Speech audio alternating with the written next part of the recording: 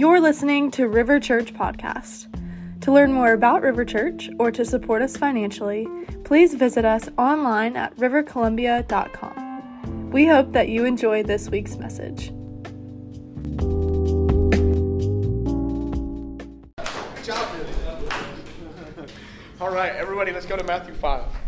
Let's go to Matthew 5. So shocked, right? Planted there for a little bit, I told you. All right, Matthew 5. Sweet. How's everybody doing? I don't have any really good jokes yet. I know that one last week. So many people were asking for it after. Actually, nobody asked for it after. It was funny, though, Anyways, some of y'all are like, all right, please, I'm getting uncomfortable, move on. No funny jokes this time yet.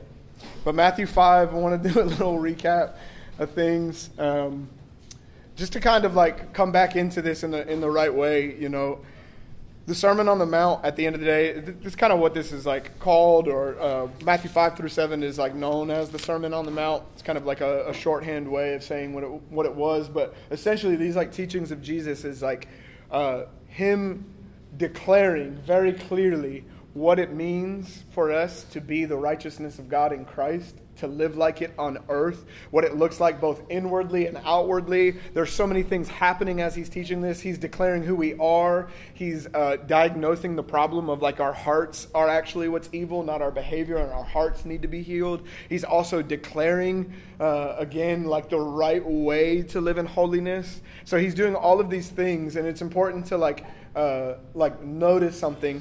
The best way we can get a proper understanding of the teachings of Jesus is obviously through the rest of the scriptures. And what I mean by that is Jesus comes into time. It's a fun topic in and of itself. He enters into time, right? And he starts to teach and preach based on what is called the Hebrew Bible. And in the Hebrew Bible, there's all kinds of stories that's the story of the Israelites, essentially. And the story of the Israelites, one of the main parts that's important to get as we walk through and continue to walk through the Sermon on the Mount, one of the main parts of this nation of Israel and their journey to get is when they got into the Promised Land. Does anybody remember what Israel did wrongly? I mean, they did a lot of things wrong, but what was the main thing? I was as soon as I said that, I was well, that's a trick question because there was 1,000 things, right?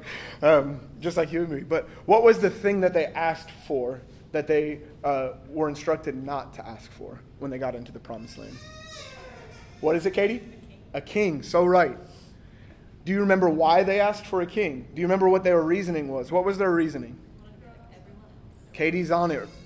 Katie's on it. They wanted to be like everyone else. So Israel gets into the Promised Land.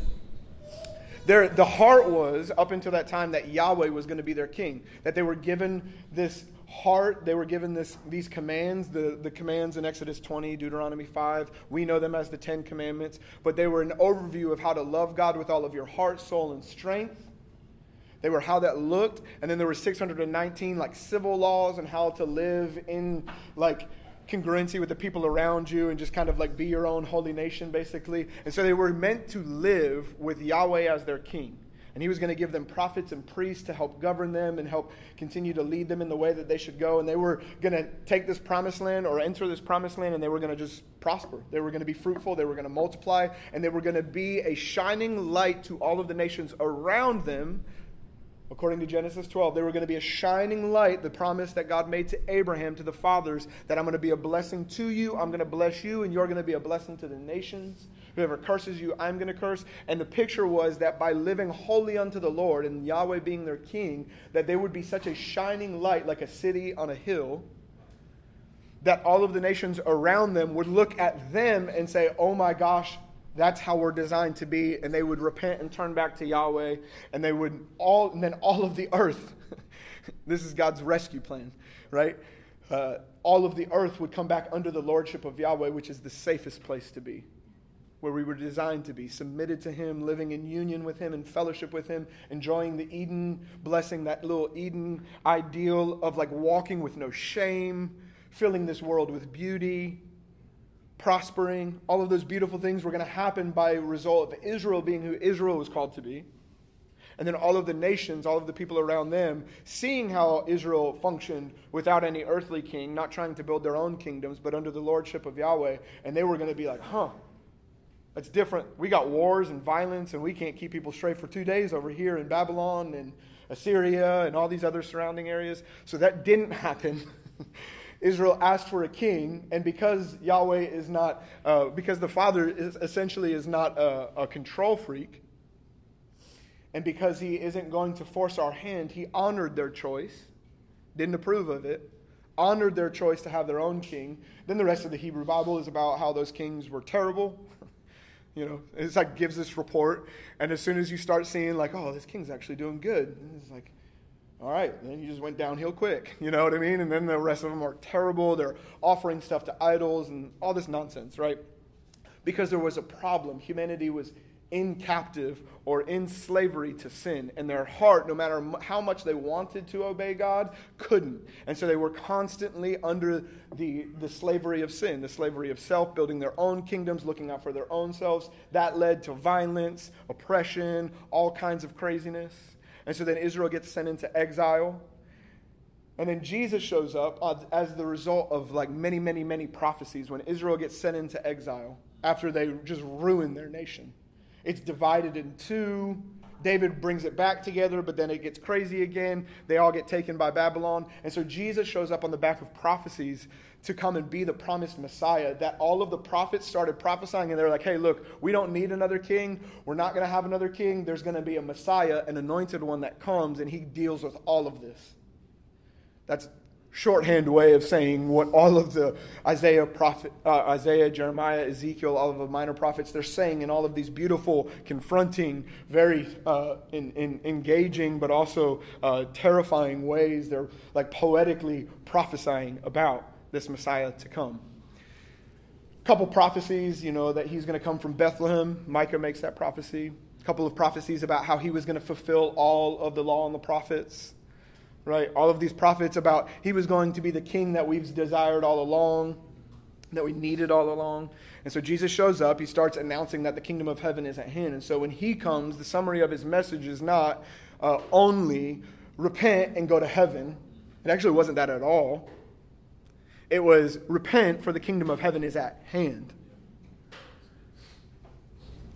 It's the summary of his message. You go read the Gospels, every single one of them. They describe it in different ways depending on the way they like to write. Matthew, Mark, Luke, John. But the summary of his message was repent, turn. The kingdom of heaven is at hand. At hand means available, in our midst, right here, right now. Which was wildly offensive, for 1,000 reasons. Jesus also starts talking about how he's the Son of God, and then he starts to prove that he's the Son of God through the preaching of the Word, through the teaching of the Word, and through healing everyone. So right before the Sermon on the Mount, at the end of Matthew 4, it says that he went about preaching and teaching. He went about preaching in their synagogues, and healing everybody who had diseases. And so what's happening is that there's this uproar starting to happen of like, could this be the one? Paul's right there. Everybody in Israel during that time is like waiting for the one. They just know that the Messiah is to come. They don't know who and when. They know it's of the seed of Abraham, son of David. What could that mean? All kinds of debate, all that kind of stuff. This Jesus of Nazareth shows up unexpectedly in ways that a lot of the Pharisees, didn't think would happen. And again, he starts preaching and teaching, healing the sick. And that is to testify that he's the Son of God, the promised Messiah, that would bring all of humanity back under the lordship of God. It would rescue everyone from slavery. It would address the real problem, which is not humans. The real problem is evil that's made its home in humans. Right? And so then we get to this passage in Matthew 5, and he starts announcing. This is like if there was a constitution or a manifesto, Matthew 5 through 7 would be that. It is not that. But if there was, that's kind of like to get our mind thinking the right direction, what this is. He goes, he heals a bunch of people, and then he goes up on a mountain. I talked about this last week. I just think this is interesting at the end of Matthew 4 to notice that he goes up on a mountain, and a bunch of people go, and because they're so enthralled by him, and they've already seen so much, they go and walk up a mountain. And I know some of you guys are like, yeah, not a big deal. Some of you are like, I'm not trying to go up a mountain anytime soon, right? But I just think about like the passion, the sincerity in the hearts of the people that are following him. They're so curious, they're so amazed. Any cost, I just want to hear another thing he has to say. I would do as well. We have it really easy.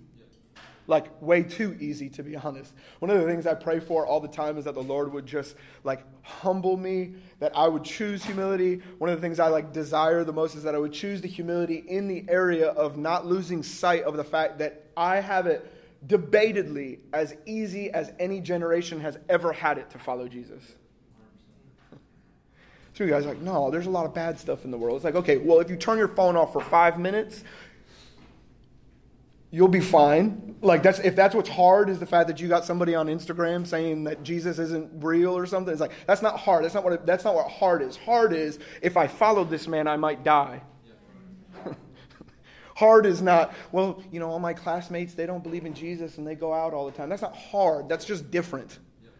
Hard is, if I really go to this gathering and the government knows about it, we all might die or go to prison. That's hard.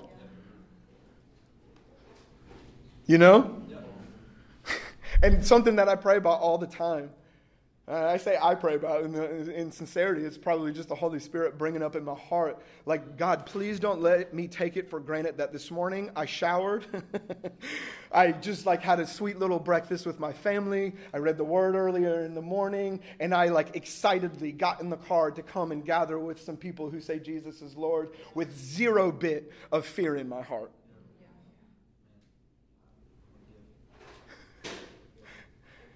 Just think about the saints, the people who had to climb mountains just to hear another thing he had to say.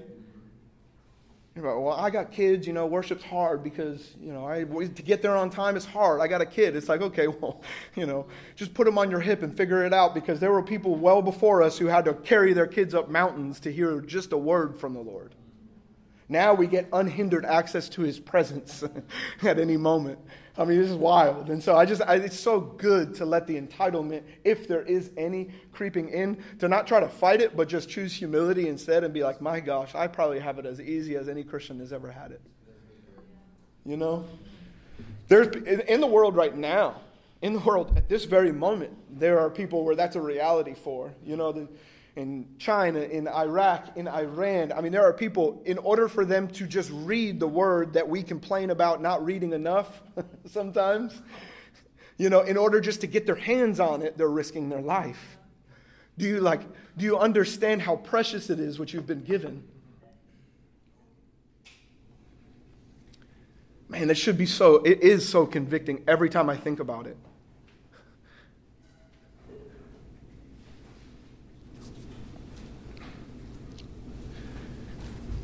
So a bunch of people climb a mountain.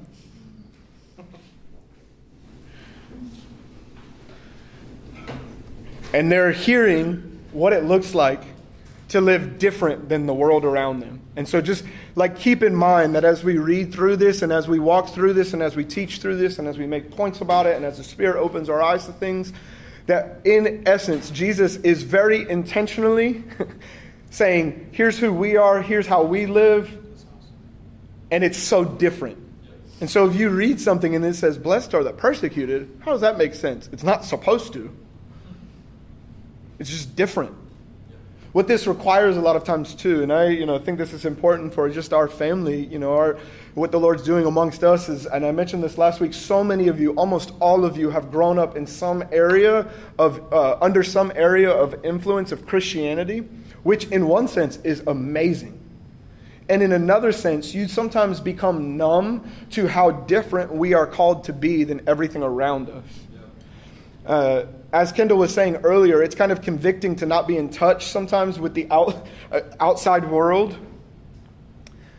people who don't live like you. And I think one of the things that is meant to be something we carry so well and humbly, but resolutely and unapologetically, is the way that I am to live is not to look like everyone around me. You're like, well, that sounds kind of negative. What about all these people? They're good people. It's like, we're not talking about those people. I'm talking about what the words of my Lord, my Savior, the one that I say owns me and leads me, what his words are. And yes, he owns me. That's what Lord means. If you don't think he owns you, then he's not Lord of your life. Yep. His words are the most precious, amazing, safe, blessing-filled. Whether or not I think they benefited me or not doesn't even matter. You know, sometimes I get caught in this little trap of thinking, well, how does that benefit me? And the Lord's like, well, we're not talking about that right now. Like, what do you mean? Doesn't he want good for us? Yeah, exactly. But I'm not called to lead me. And so I don't need to be constantly calculating how being the persecuted and hated blesses me. It might not. It might just stink. Ever thought about that? That following Jesus isn't about being just happy all the time?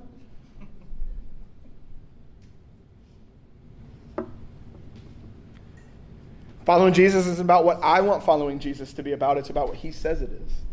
You know, and so I get like, something that's important is that we like kind of turn from traditions, things that you've learned growing up about following the Lord, not because anybody did something wrong. Hear it very clearly. Do not hear what I'm not saying. I'm not talking about start hating everybody who taught you wrong. That's not what we're talking about. I'm not saying like think about your old Baptist church and be like, they just didn't get it. That's not what I'm saying right now. I'm saying that your heart like hears afresh the words of your Lord, your Savior to you. And so when he says, blessed are the merciful, for they shall obtain mercy, you don't pridefully assume, well, I know what that means. I've seen it all my life. You say, well, do you? Because blessed are the merciful means blessed are those ones who help at any time, in any way, however it's needed. And when's the last time you helped someone? And if there hasn't been someone you helped, you don't know those words. You have heard those words. But if the last 2 weeks of your life was full of you trying to figure out how you're going to live your life, you don't yet know his words. And that's okay. We're here to learn. We're here to be discipled. We're not here because we got it all figured out. You know, and we won't ever get there. As soon as we think we have it all figured out, the Lord's like, you don't know as you ought to know. We're here to be a bunch of kids, sons and daughters, following this man Jesus, the one who saved our soul, and we're following him. And so when he says, blessed are the merciful, it's like, let me try to live that out, Lord. James talks about this in James 1, 22 through 25. We'll read it a little bit later. He talks about don't just be a hearer of the word, but a doer. Don't be like a foolish person who looks in the mirror and then goes away unchanged. That's not the blessed one. And so we get to this like Sermon on the Mount, so to speak, this time where Jesus is just announcing some radical, scandalous, wild, crazy things like unless your righteousness exceeds the righteousness of the Pharisees, you'll never enter the kingdom of heaven. And a bunch of people, again, that's when he said that, you know, I can almost guarantee that when he says that to thousands of people on a hillside, almost none of them were like, praise God. That's so encouraging. They were like, oh my gosh. None of us, not a single one of us are going to heaven. This is terrible. Unless our righteousness exceeds the righteous, like this is awful. So Jesus wasn't on a hillside trying to get people excited, you know? Let's just imagine he's like, hey, blessed are you and you're hated for my name's sake. They're like, I don't even really know who you are. And I don't know if I want to even be hated. I don't like being hated. I don't like when my wife thinks something ill of me. Let alone everybody around me hating me.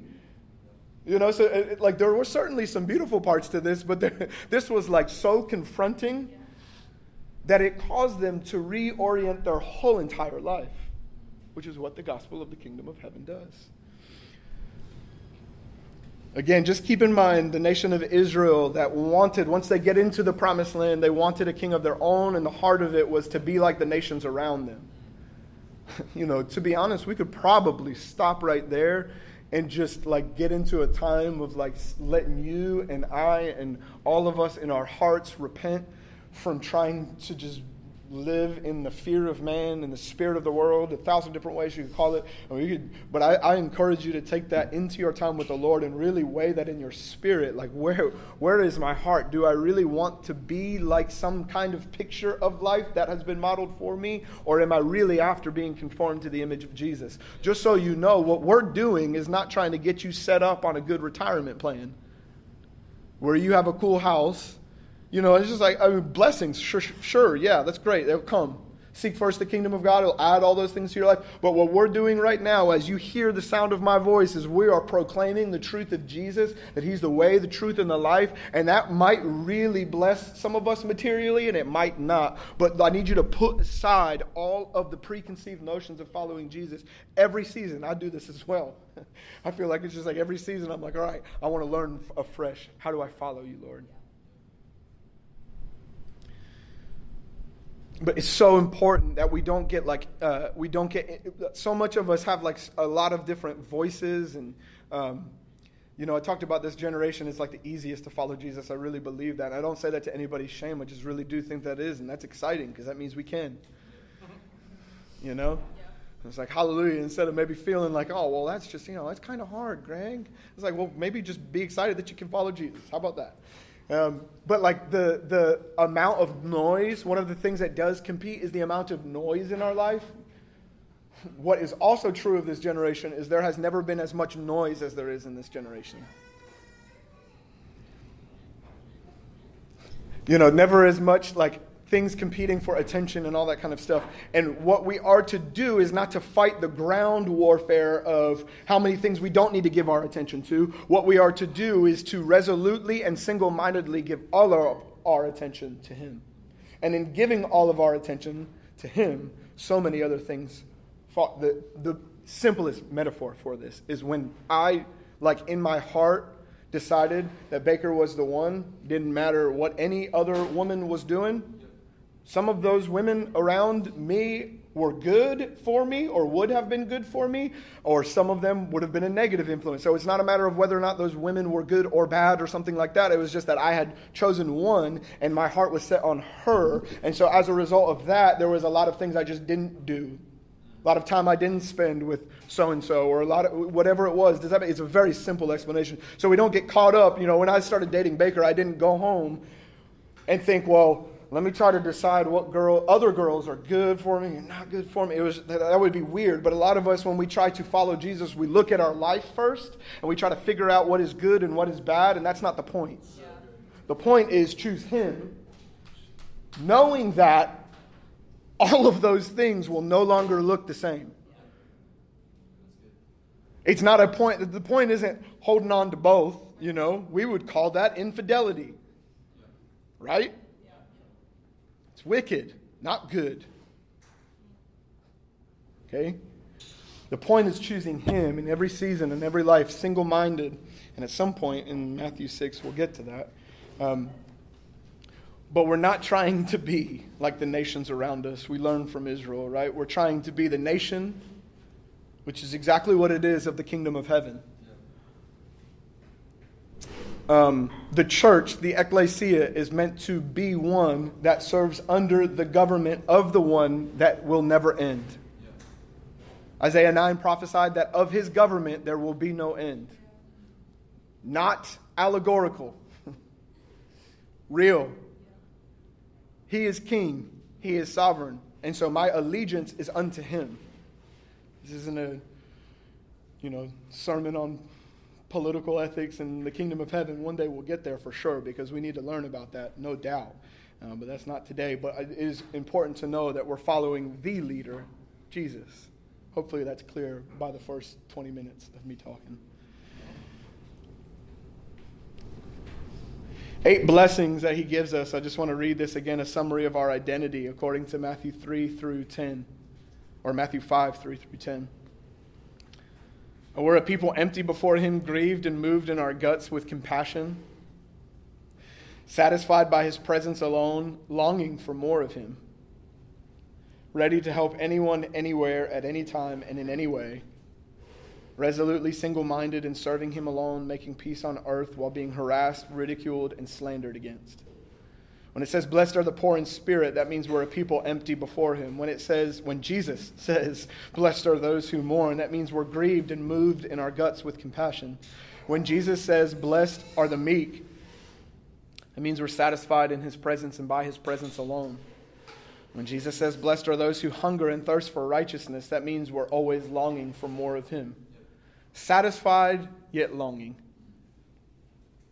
Paul writes a little bit about that. Verse 7 talks about how we're the merciful.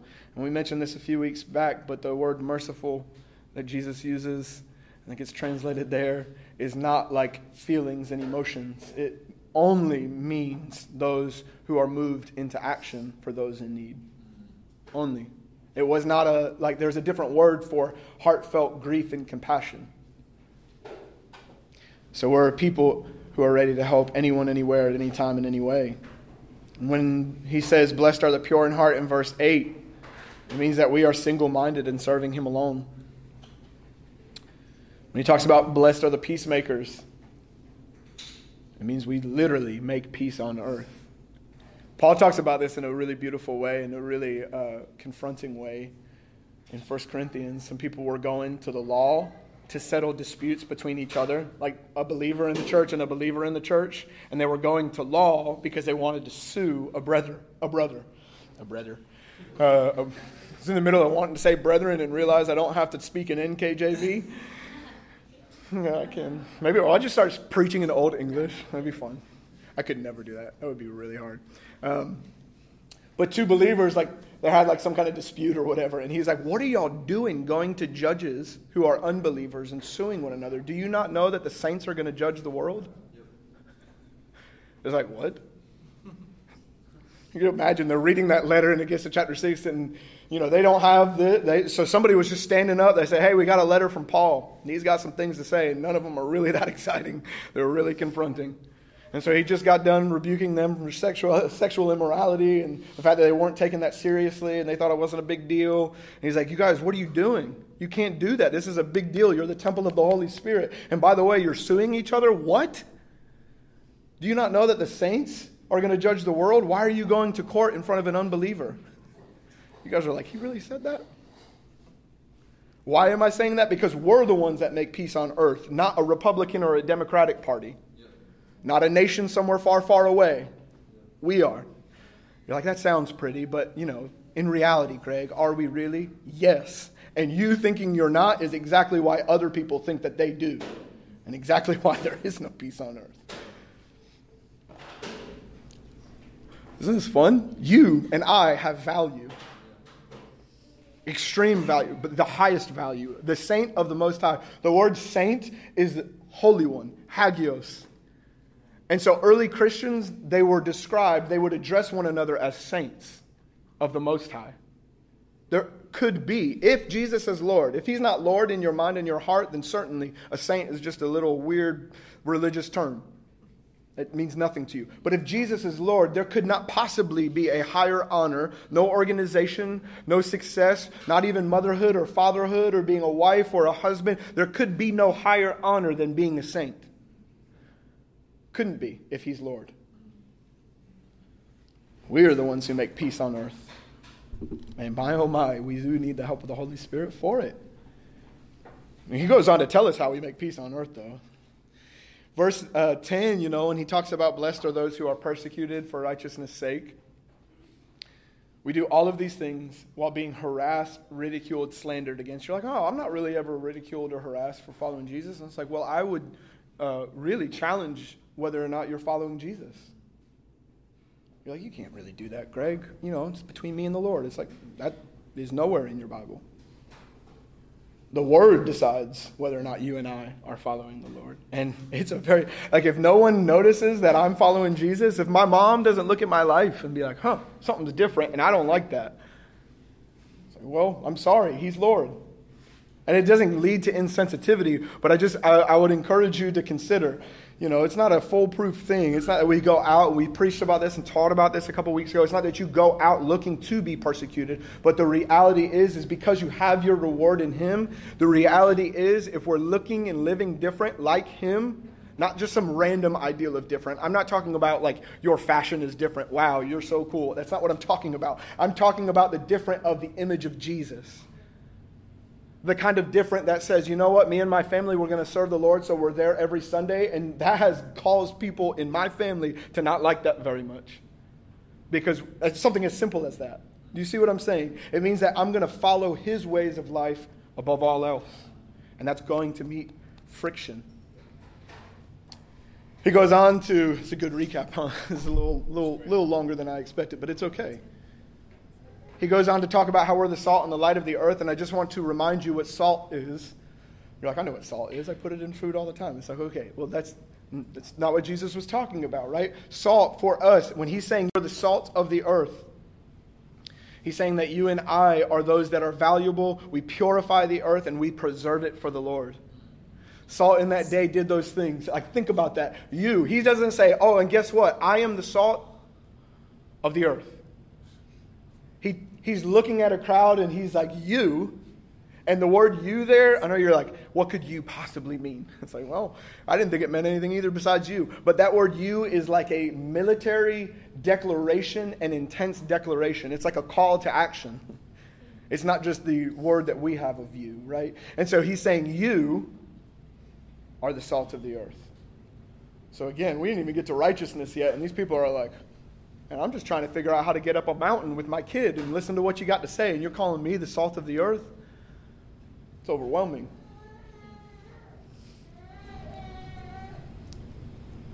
Just a free little side note here. If you're looking for value anywhere outside of him, just won't find it. But don't think finding value means fuzzy good feelings all the time. It's like some of us ask for value. We want to know we're valuable, And like you are. He literally sent his son to die for you, to show you that you are loved. And then as we walk in that belief, it's like, okay, you're valuable. You're the salt of the earth. You're like, I'm still kind of I'm in a season of being in seasons and more seasons and figuring out that season. And it's like, what are we even talking about anymore? Like, I'm in a season of raising my kids and doing a lot of things at home, and I'm in a season of like this. It's like Jesus is like, I don't know what your seasons you're talking about. I know you're the salt of the earth. And that's so good for my soul because I can live in freedom. I said this last week and I just wanted to keep repeating it. Probably the best thing that I unintentionally did, that the Holy Spirit has led me in over the past couple of years and since following Jesus, was just not stop serving him. Just do something. It's like, man, there were seasons in my life where my heart was all out of order, no doubt. But guess what was still good for my life? Serving him. And so when I would go to Bojangles at 7 a.m. with a bunch of kids from Columbia High, not know what the heck I was doing. My heart was in all kinds of weird places. But I knew that Jesus was Lord and I was to serve him. It was so good for me. What wouldn't have been good for me was like, you know what? I'm going to go on a personal retreat for 3 years and figure out what season I'm in. And then after that, the next season and the season and the season and the season. No, I needed to just continue to serve the Lord. And he was going to work all those things out because he leads me, not me. You're like, that sounds kind of dangerous. Not at all. What's dangerous is me going into isolation thinking that I'm the leader of my life. Him telling me I'm the salt of the earth was not ever dependent on my feelings. You guys are like, gosh, this is a little intense. Exactly. This is the kingdom of heaven. And it's so amazing that it's intense and wild and light at the same time. Don't know how that works, but it works. Purifying the earth is a tall order. Preserving it for the Lord, man, that's so good for my heart that I know that the Lord loves this earth. He doesn't want it to just combust and start all over again. If he wanted that to happen, he would have done that in the time of Noah. He preserves it because he loves it, and he's coming back for his bride. And when he comes back for his bride, he wants to live with her in perfect union. On earth, this one, globe. Okay. As the light were those who are holy and blameless. I said this last week, and I just, again, want to reiterate. Being the light of the world, I know for a fact this needs to be just turned from this misunderstanding of the light in the world. When Jesus is saying you're the light of the world, he's fulfilling the prophecies about Abraham, where God told Abraham I'm going to make your descendants like the stars in the sky. That means I'm going to make your descendants the holy ones in the earth.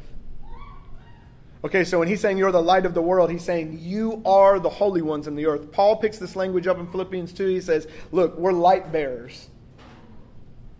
We were once darkness. He says this in Ephesians. We were once darkness. He just says we were darkness. Not that we were under it. He's like, you once were darkness. Now you are light. It's pretty awesome, right? Paul says the way that we live in as the light is to just not complain. It's kind of like, you're like, oh, that's kind of a letdown. I was expecting something bigger. You know, it's like, well, if you don't complain, I promise you'll look a lot different than everybody around you. You know what I'm saying? I mean, it's convicting for me every time I think about it. It's like, man. But when we're talking about light, we're not talking about you having influence. It's not like, wow, you're the really talented quarterback at your high school. You're the light of the world. It's like, no, that's not what light of the world means. Doesn't matter how many ways you want to twist it. Light of the world means you're supposed to look so different than the world that you're a city on a hill. Remember, Israel was meant to be a literal nation that was shining so that all of the nations, when he's talking about you're meant to be the light of the world, a city on a hill, your light cannot be hidden. The nations will look at you, the people will look at you, and they'll see your good works. They'll see your good works. They will see your good works. And they'll glorify the Father in heaven. And so we're meant to be this people who is holy before him and living just like him. Sounds really good, right? But we know that we cannot live just like him in our own strength. And that goes without saying, but it's important to clarify. That when we get here to salt and light, we're starting to be like, oh, that's a lot of, like, I'm here for that. You start to kind of get some resolve, some excitement. But the reality is Jesus follows that right back up. And he was like, yep, unless your righteousness exceeds that of the Pharisees, you cannot even enter the kingdom of heaven.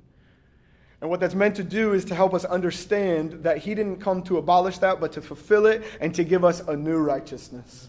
One that our heart could never attain. Romans 10 talks about it in this way, that the Pharisees, although they had a zeal for God, a passion for God, they were trying to establish their own righteousness, and they were ignorant of the righteousness of God, and they did not submit to the righteousness of God.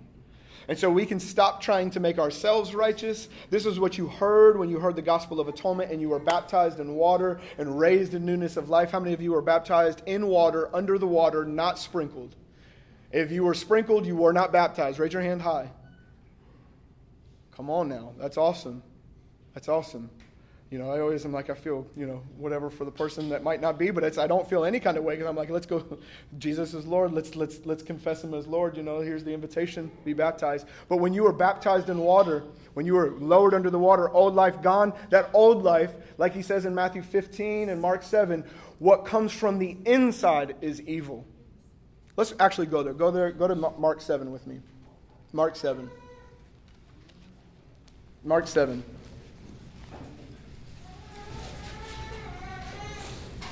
We're just going to read one verse, Mark 7:21.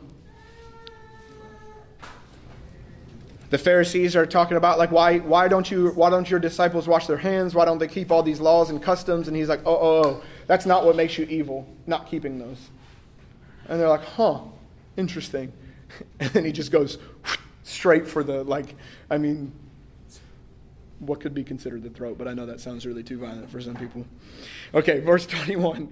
He says, for from within, out of the heart of men, proceed evil thoughts, adulteries, fornications, murders, thefts, covetousness, wickedness, deceit, lewdness, an evil eye, blasphemy, pride, foolishness. All these evil things come from within and defile a man. So, when we're here in Matthew 5 and he's talking about the righteousness of God, and then he goes on to describe what that looks like, it's important that we understand and we keep in mind he is both describing who we ought to be and who we have no shot at being without him. Swinging to either extreme is like, oh, that's a good ideal. Jesus could never be that. But that sounds awesome. That's not what's supposed to happen here. Swinging to the other extreme of like, I could do that on my own. Not what's supposed to happen here. What's supposed to happen here is we're supposed to hear his words, and it's supposed to conjure up conviction in us. And so let's read Matthew 5:21. This is getting a little too deep into some things if we go farther. But like Jesus doesn't operate in like this or that mentality. This or that mentality, right or left mentality, a binary mentality in that sense. Let me use that word's used a lot today, and I'm not trying to use it in that way. A dual understanding of things, either this or that. That's not how Jesus operated. He operated that there are he operated in paradoxes, two seemingly opposite things that function at the same time, like grace and truth. God's free favor and the reality of truth.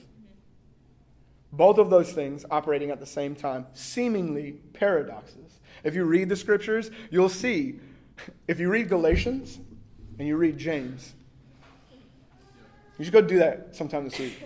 Go read Galatians, take a break, go read James. You'll be like,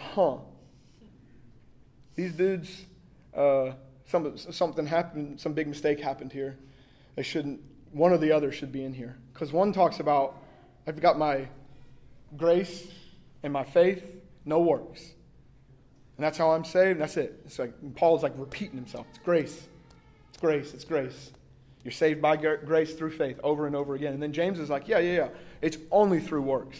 And you're like, he literally, if you take James, a passage, there's a verse, we can go have fun with this another time together, but like, there's literally a verse that is like almost exactly opposite. How could that be? That could be because they're two seemingly opposite. I've got some of us like really confused, and that's okay. But that they're two seemingly opposite things, that one creates the other. So when I receive my righteousness by faith and only by faith, and I submit to the righteousness of God, and it enters me, truly enters me, that makes its way out of me, and it works itself out of me. Yeah. If I start with the works, I will not attain to the righteousness. That's what the Pharisees were doing. Although they had a zeal for God, they were trying to establish their own righteousness. But if we aren't sober-minded and we're swinging here, you know this. Romans talks about, he's like, I'm not talking about grace so that you can just continue sinning. That's absolutely not what we're talking about. But people were so hearing the message of grace so freely that they were like,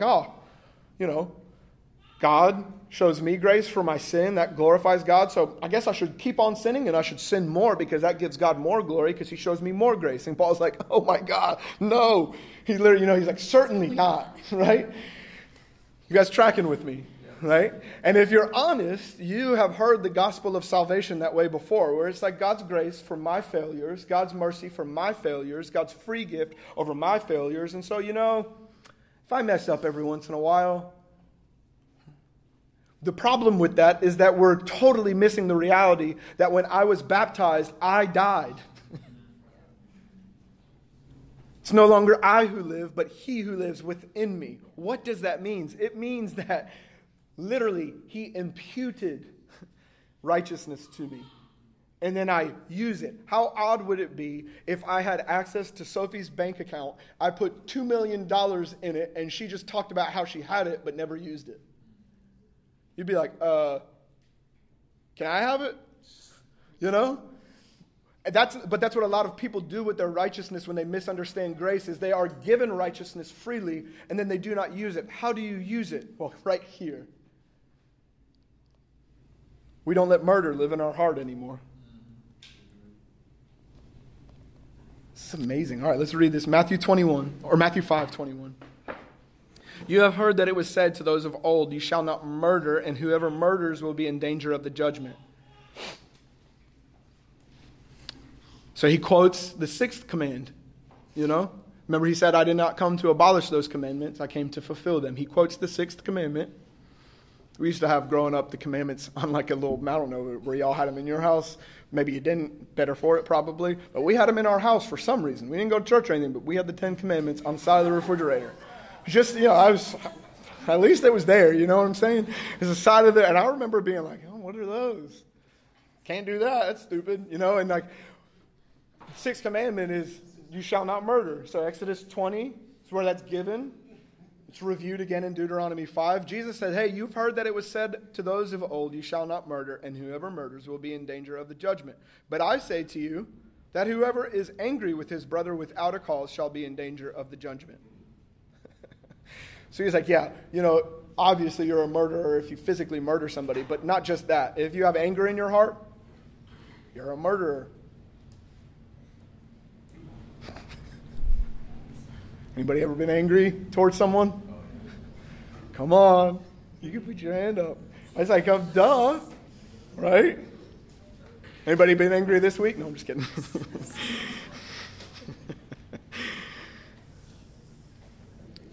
And whoever says to his brother, Raka, that means you're an idiot. And whoever says to his brother, Raka, that means you're an idiot, shall be in danger of the council. But whoever says you fool, that means you are really dumb, shall be in danger of hellfire. Now, again, just think about these people on the hill. They're just like, okay, my righteousness has to exceed the righteousness of the Pharisees, and I'm in danger of hellfire? If you call somebody stupid, y'all ever been driving down the road and been like, what an idiot? I know you haven't ever done that, but I've done that many times, It's like, why are they driving like that in that lane? How dare they? They're stupid, I made this joke before, but there's been times when I'm like, the Lord seriously convicted me of this. I'm like driving down the road, and it's like, why is it 35 miles per hour or 30 miles per hour down Divine Street? That's stupid. It should be 35 miles per hour. And the Lord's like, you know what? Some sweet old woman named Betty probably made that law in the town council meeting. I don't even know if that's how it happened, but that's where my mind went. That's where the conviction went. And he was like, so how about you just drive the speed limit instead of just being mad about it? Well, that means I got to go 5 miles. Anyways. So we're all in danger of hellfire. This is exciting, Therefore, if you bring your gift to the altar and there remember that your brother has something against you, the equivalent, we don't have altars because we don't have the sacrificial system anymore, but the equivalent of that today would be if you come on in here and we're worshiping and the altar of your heart is being put before the Lord and you're singing to him and you're like, I remember that I, really, really, really have a problem with so-and-so right now. The literal instruction is leave. Not figurative. It is not, how about you just sit there in that seat and just kind of like pray about that a little bit. Well, let me process that a little bit. To process that. It's like, no. Leave. Go talk to them. The equivalent, say like, I don't know, best friend that, this is such a hypothetical scenario, so just don't make fun of it or whatever. Just roll with me for a second. Best friend said you looked ugly in that dress or something like that last night at dinner, and they don't come here. That's such a silly example, but whatever. It's the first thing I can't call things. It's ridiculous. Sorry, man. I'll come to you for examples next time. You come in here and you got something against her. How dare she? I tried really hard to find that drink. And you're like in here and you're like starting to worship the Lord. And then you're like, God, I really need to talk to you about this bitterness. And he's like, I don't know what we're talking about. I've already told you what to do about that. Like, no, I can't. Like the Father receives me. He's like only who I want him to be. Every time I'm mad, he just says, okay, they're there. No, he says, you're bitter? Let's not worship. Let's go call her. You go outside and you say, hey, Sue. Any of y'all got a best friend named Sue? Just making sure I'm not being prophetic right now. No, I'm just kidding. Hey, Sue. You said this last night and it hurt my feelings. I forgive you. You're like, okay, come on. There's more serious matters in the world. No. You're like, well, that doesn't sound like super spiritual and exciting. It's like, well, yeah. It's about as spiritual as it gets right there. You coming in here like processing bitterness and crying about it and singing about it. What? Doesn't even make any sense. He says, hey, leave your gift at the altar. Go and talk to him. I was laughing in my head. I was like, I wonder how many people are going to like get up and go right now and just be like, well, I guess I got to leave. It could be good for it. Leave your gift there before the altar and go your way. First be reconciled to your brother and then come and offer your gift. Oh, also, if you've got somebody that has something against you while you're on the way with him, lest your adversary deliver you to the judge. Meaning before it even gets to the courts. Like if there's an issue that you guys are debating about, you just go ahead and make peace. You're like, well, what if they really wronged me? No. Go ahead and make peace. I was like, well, then I'm going to be taken advantage of. It's like, well, it sounds a lot like Jesus. You're like, wait a second. Come on, we got to have some like moral law here.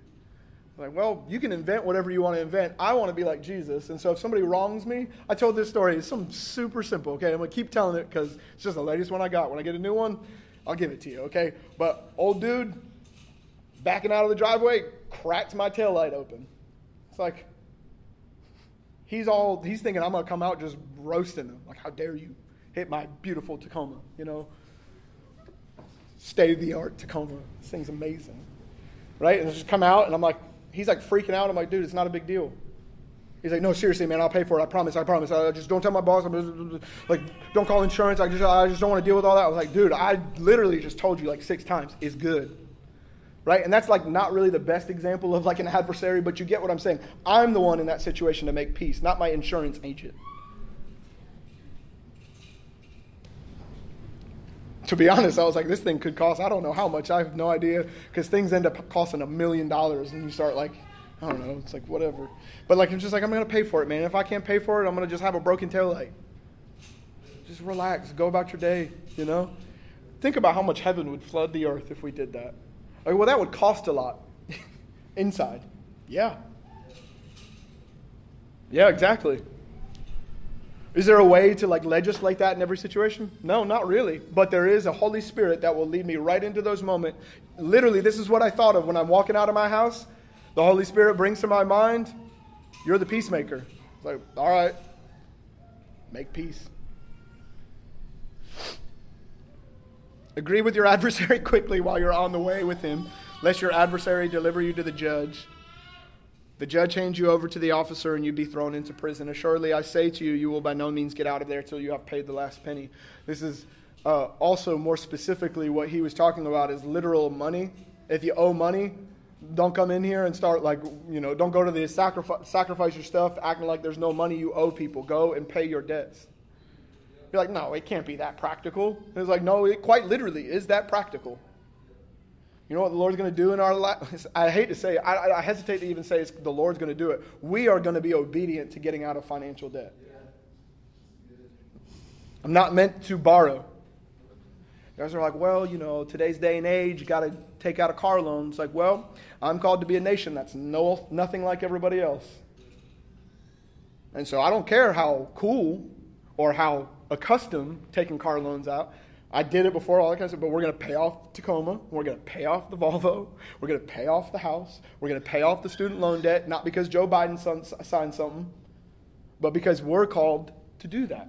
You know? You guys are like, is he really talking about that? Yes. I'm serious. I know this doesn't make for like, oh man, Sunday morning was awesome. I got like revelation about this and revelation about that. It's like, no, we're just going to get out of debt.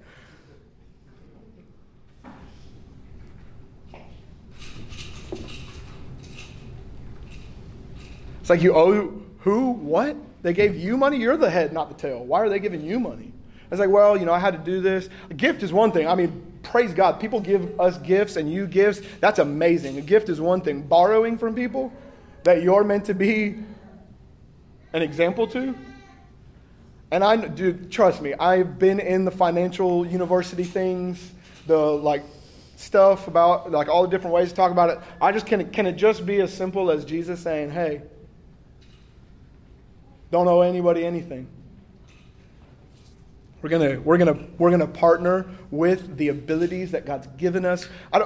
There's part of me that just again hesitates to even. There's all this like spiritual language that starts to get created. It's like we're gonna let the Lord take us out of debt. It's like what? Just do it. You know, it's like I don't know how, but we got people like Wesley and Matthew who are smarter than all of our brains combined, and they can help us figure out different ways to do this. And we got people who have gotten out of debt in our family who have actually done that. And so we could be like, hey, help me. Let me budget. It's like, oh, I don't like that budget you helped me make. And I was like, well, that's the point. That's why you're talking about being in debt and they're not in debt. Right? And so when Wesley sits down and he's like, well, you know, this, that, and the other. And he's like, well, I just don't like that, Wes. And he's like, well,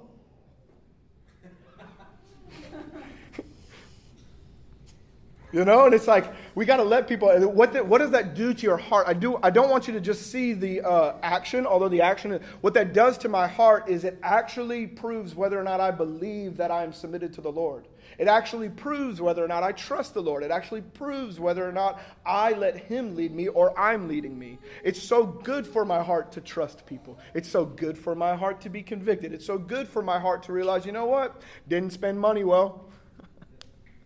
You know, and this is just, like, again, there's like money sides to this. There's emotional sides to it. There's all this like being in debt.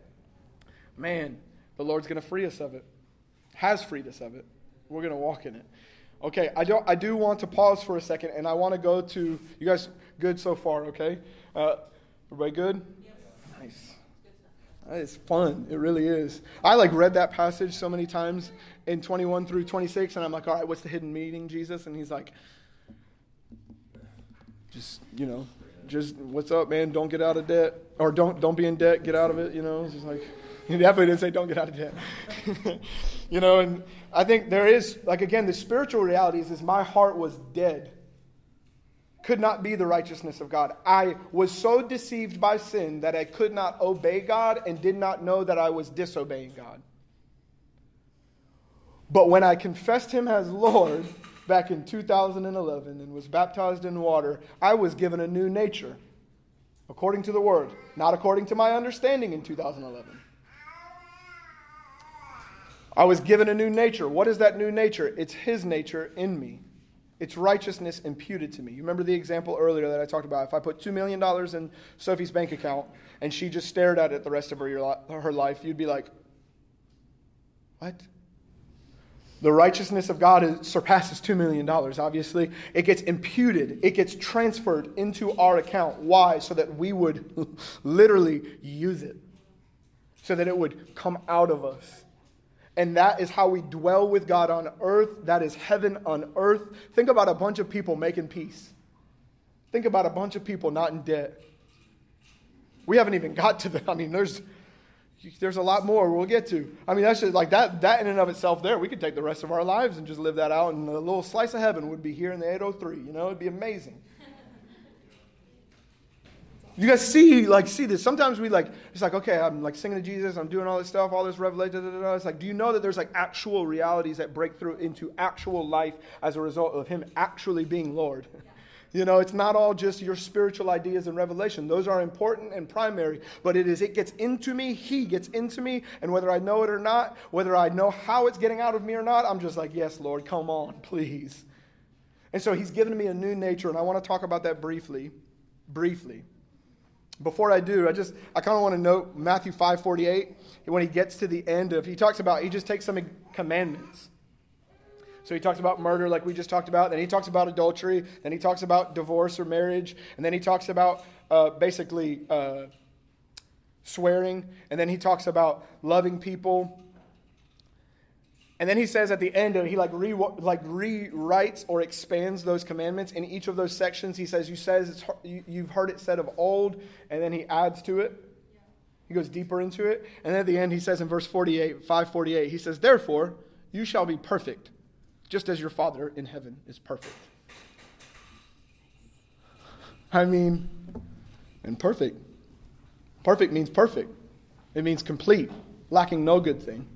And so again, I want you to sit and think about being on a hillside. Jesus is really going in on a couple of things. And then He's like, therefore you be perfect, just like your Father in heaven is perfect. And it's like, I thought righteousness exceeding the Pharisees was too overwhelming. Now you're telling me to be as perfect as the Father. How is this going to happen?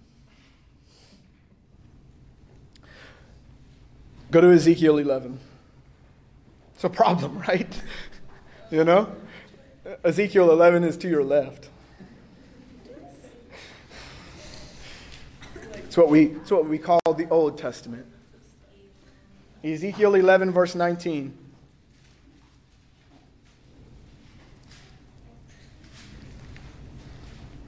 Come on, remember earlier I was talking about how the nation of Israel gets taken captive because the kings were just horrible and they ended up living like all of the other nations. They get taken captive because they end up serving those nations. They become vulnerable to those nations. It's a picture of being taken captive to sin. And while they're taken captive by those nations, Babylonia and Assyria specifically, Ezekiel and Jeremiah and Isaiah and Amos, all these prophets are talking about, like, here's what's going on. Here's what's really going on. Here's the spiritual realities, and here's what's going to happen. And these messages were so unpopular that almost all of them got killed. Isaiah was sawed in half. Ezekiel was put into prison until he starved to death, is what most historians believe. I mean, why? They were like proclaiming some ridiculous things like this. Ezekiel 11, verse 19. He says, "Thus says the Lord, then I will give them one heart." He's talking about the future people of God. He says, I'm going to give them one heart, and I will put a new spirit within them, and take the stony heart out of their flesh and give to them a heart, a new heart of flesh, a heart that's responsive to God. All right, go to Ezekiel 18. Just think about somebody coming up. As you go to Ezekiel 18, verse 30, just think about Ezekiel coming up to a bunch of Israelite people, and he says, okay, this is what the Lord says. Listen, everybody listen. I'm going to give you a new spirit and a new heart. You, because you've been inundated in Christian culture, are like, yeah, I know that language, but I want you to understand that he was prophesying a real reality that people were like, new heart? You remember Nicodemus is like, how can somebody be born again? What am I going to do, get back in my mom? Like sometimes we got to bring this stuff down. This wasn't all just like cool ideas that they knew how, like Christianese language. It was like, there's a prophet that's saying that God says, we're going to have a new heart? Huh? No. We keep the law, and that's it. He keeps going. Ezekiel 18, verse 30 through 32. Therefore I will judge, O house of Israel, everyone according to his ways, says Yahweh. Repent and turn from all your transgressions, so that iniquity will not be your ruin. Gosh, what a loving Father. Cast away from you all the transgressions which you have committed, and get yourselves a new heart and a new spirit. For why should you die, O house of Israel? I have no pleasure in the death of one who dies, says Yahweh. Therefore turn and live. Such a beautiful invitation. Go to Jeremiah 31 through 34. Jeremiah 31.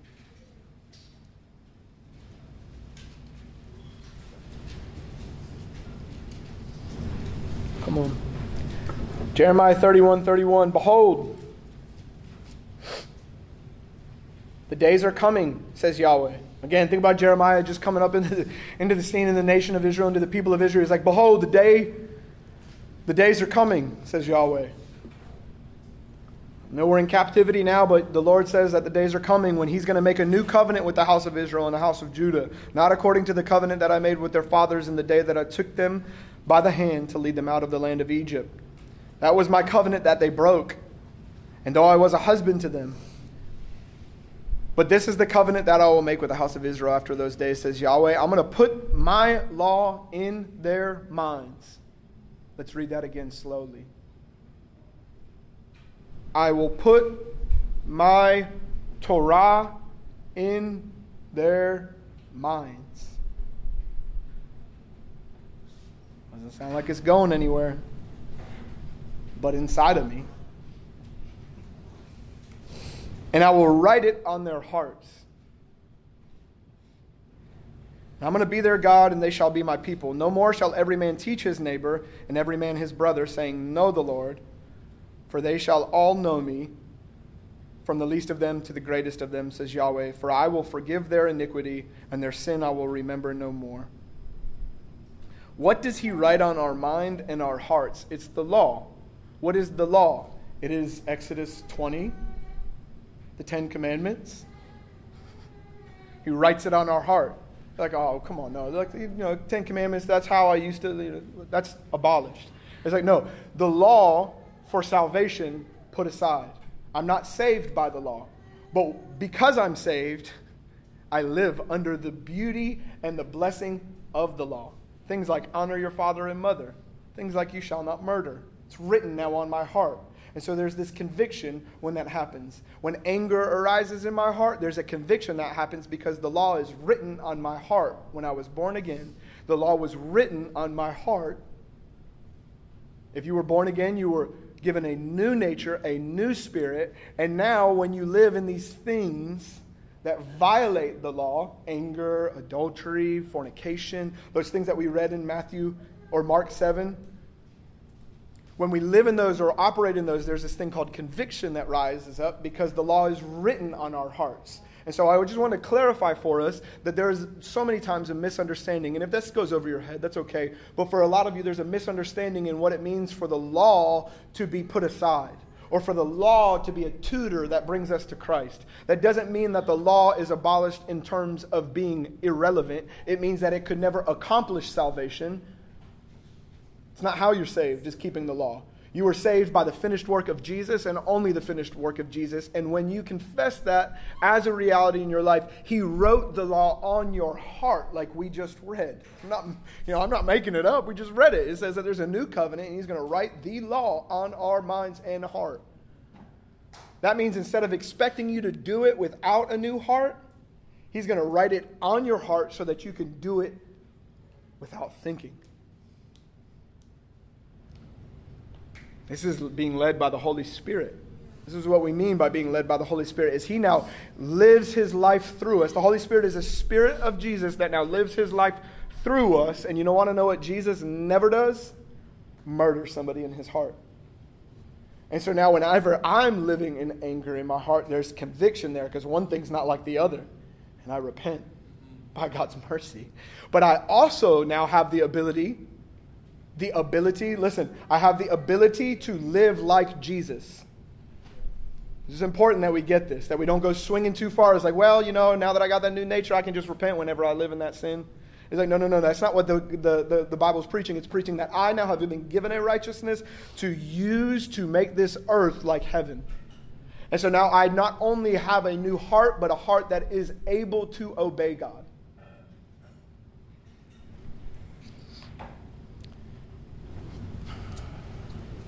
My new nature gives me the desire and ability to be the image of God on earth. My old nature lacked the desire or the will.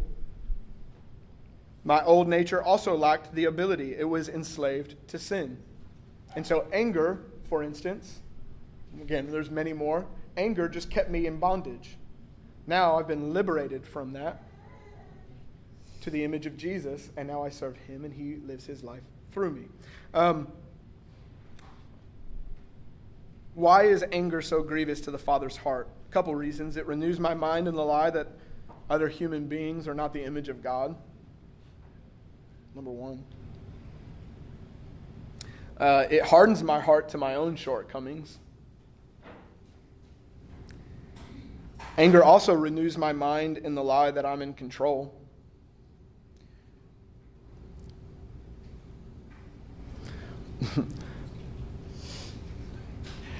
Probably the most grievous thing about anger to the Lord is that I become enslaved to something other than the lordship of the Holy Spirit.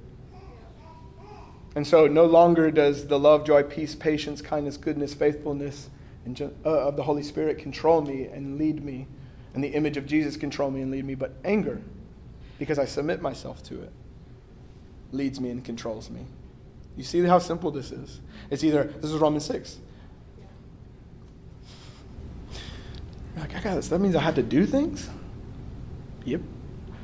Present yourself to the Lord as one free from sin. Don't submit yourself again to a yoke of slavery. Don't submit yourself again to unrighteousness, things like anger. We now have the good news is that we have been made new and we confess Jesus as Lord. It's like, yes, you're repeating yourself. Yes. When I was made new, I was now given a new heart and a new nature to now live like Jesus on earth and live these things out. I want you to go to Romans 10 with me. Another passage as you're going to Romans 10 that in terms of what the law being written on our mind and our heart is Deuteronomy 6. Again, the Lord our God is one, and you shall love Him with all your heart, your soul, and your strength. That's now written on our heart. That's the summary of the commands, is love God, love people. They're divided in that way, by the way. First portion's love God. Second one's love people. That's now written on your heart. When I receive that by faith, start to live in it. But let's read Romans 10, verse 3 through 4.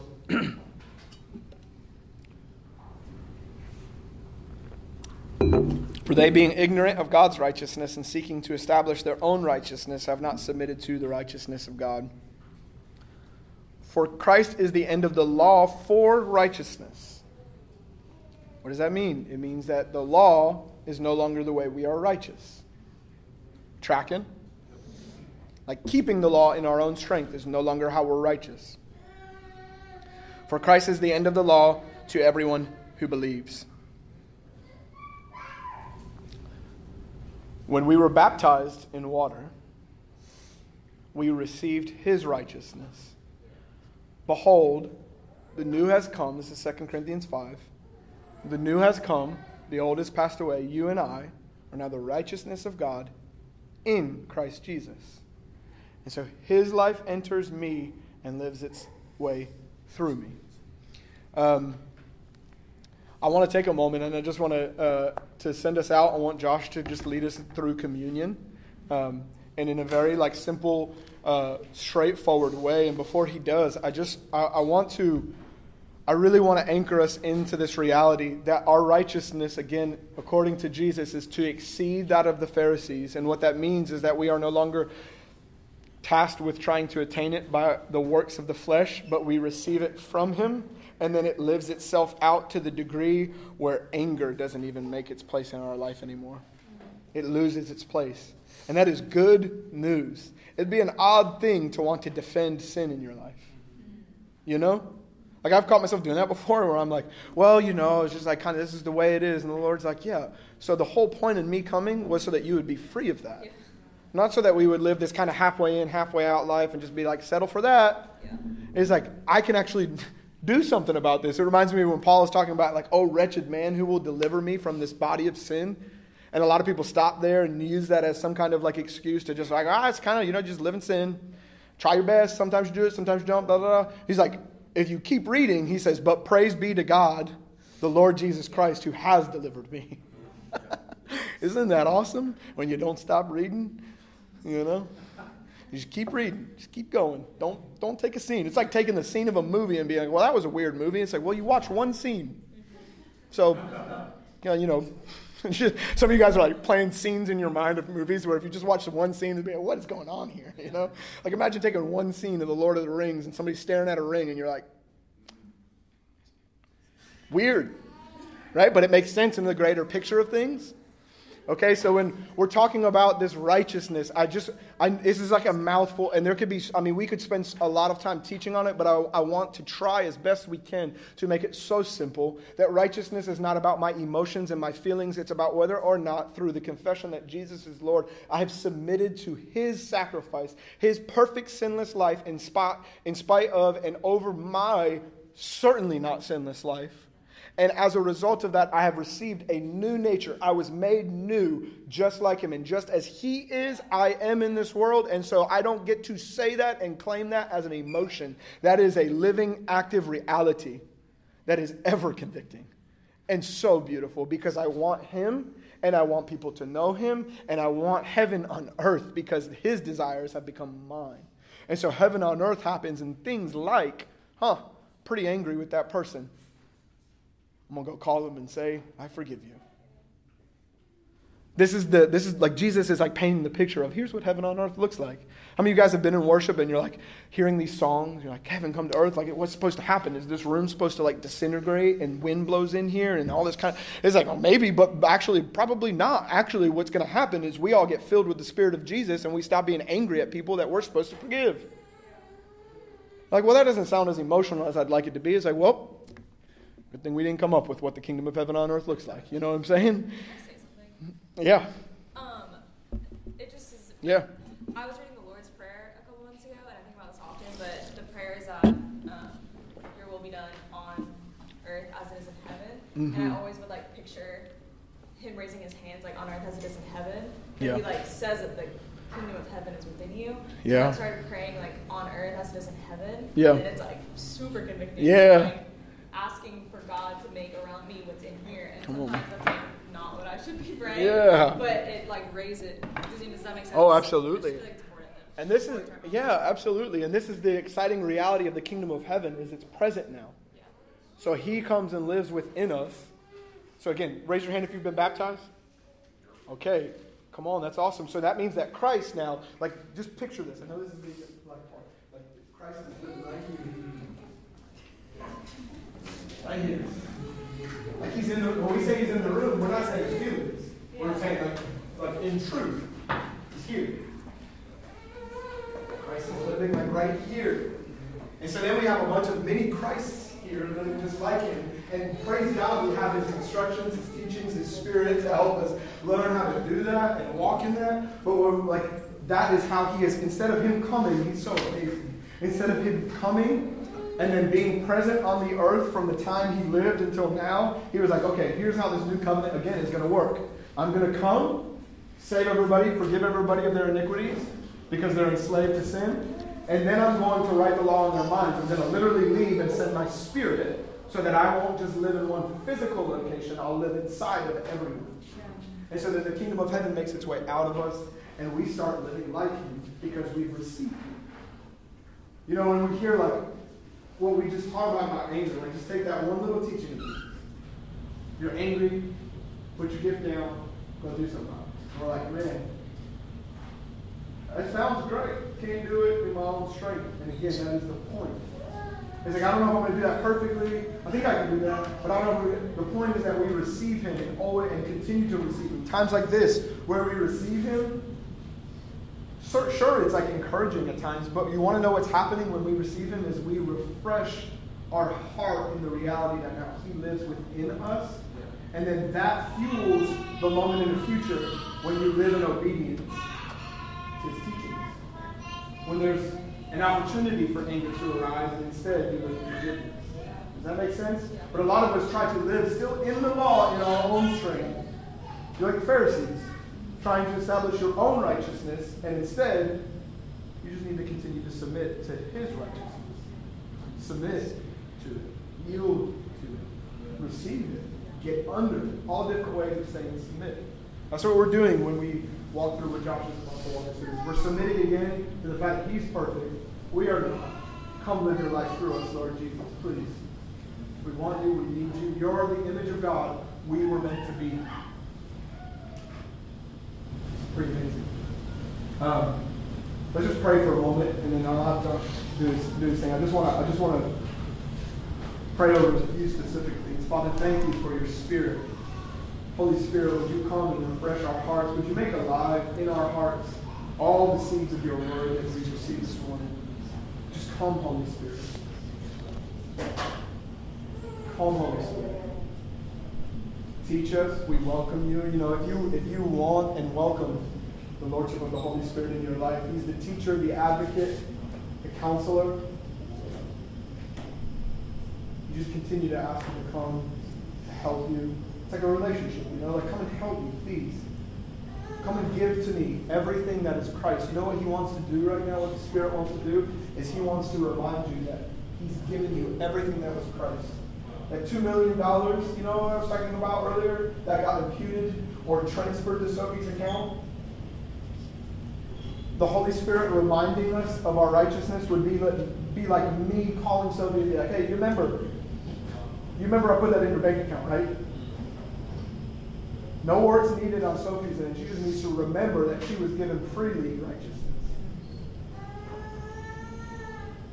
And it's just so amazing that we get the gift of the Holy Spirit, that he would teach, he would counsel, he would remind us that, hey, do you remember what Jesus did for you? He laid down his life so that you could have his perfect, spotless record. And that you would not only have his record, but you would have his way, his being, the way that he operated, the mind that he had. That's what the Holy Spirit comes and reminds us, that you have the mind of Christ. You start believing that, you start believing that, and you'll live like it.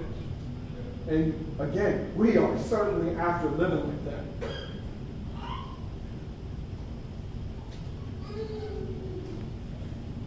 Come on, just let the Holy Spirit remind you. And Josh is going to, whenever he wants, come and lead us through a little bit of communion.